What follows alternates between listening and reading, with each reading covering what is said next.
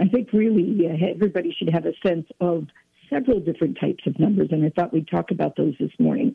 One of which, first of all, when you first come into the office, we check your vital signs. And sometimes we repeat those vital signs after you've had a chance to sit and relax a little bit, particularly blood pressure. Blood pressure is best checked 5 to 10 minutes after you sit down. And we don't do a great job of that, I think, in many places, because the nurse sits you down and takes that blood pressure. That blood pressure really should be taken on the skin 5 to 10 minutes after you have been seated with your arm at heart level and your feet flat on the floor. And blood pressure these days continues to be something that we try and find that magic range, Ray. Typically, 120, 130 over 80 is what we're looking for. Depending on your age range, sometimes we'll give a little bit of allowance with that.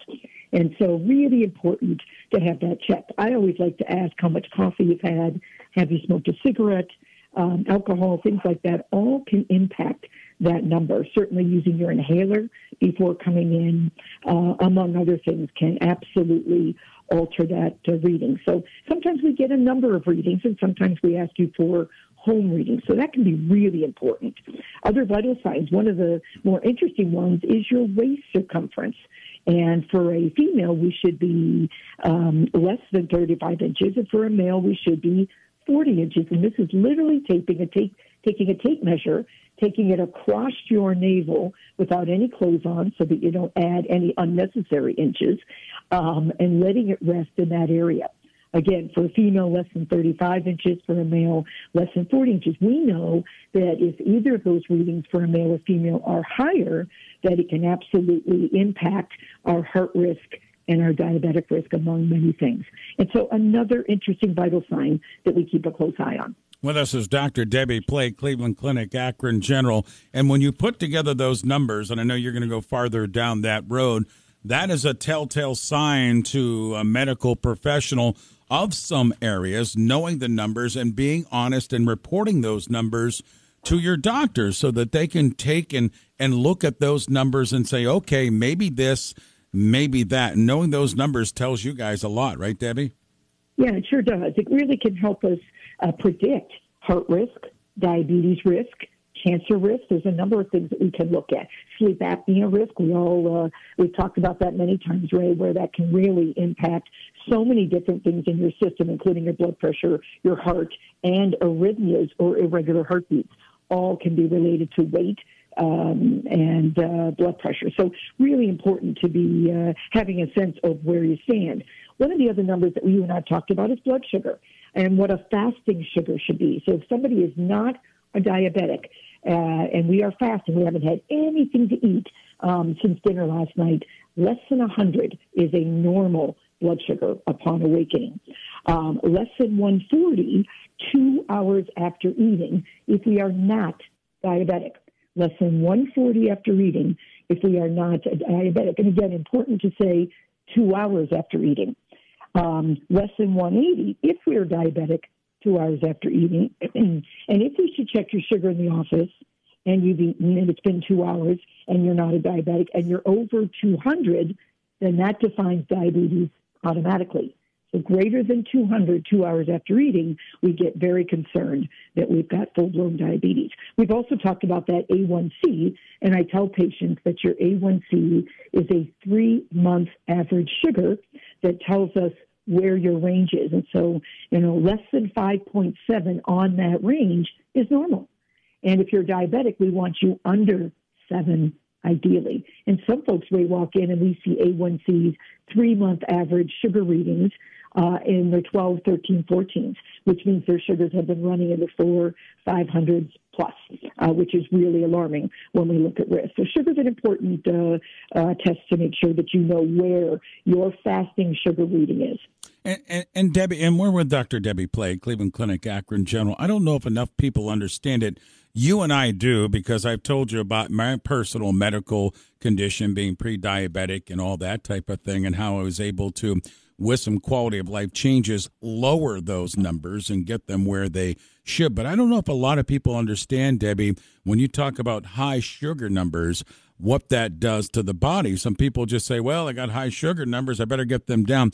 They don't understand what the complexities of that is pertaining to the effectiveness or the strain that may put on your heart and other places. Can you take a moment to explain that, the importance of keeping those sugar numbers down? Sure, absolutely. And knowing what foods, are better for you than others. Yeah, it's so important and an important conversation to have with your provider.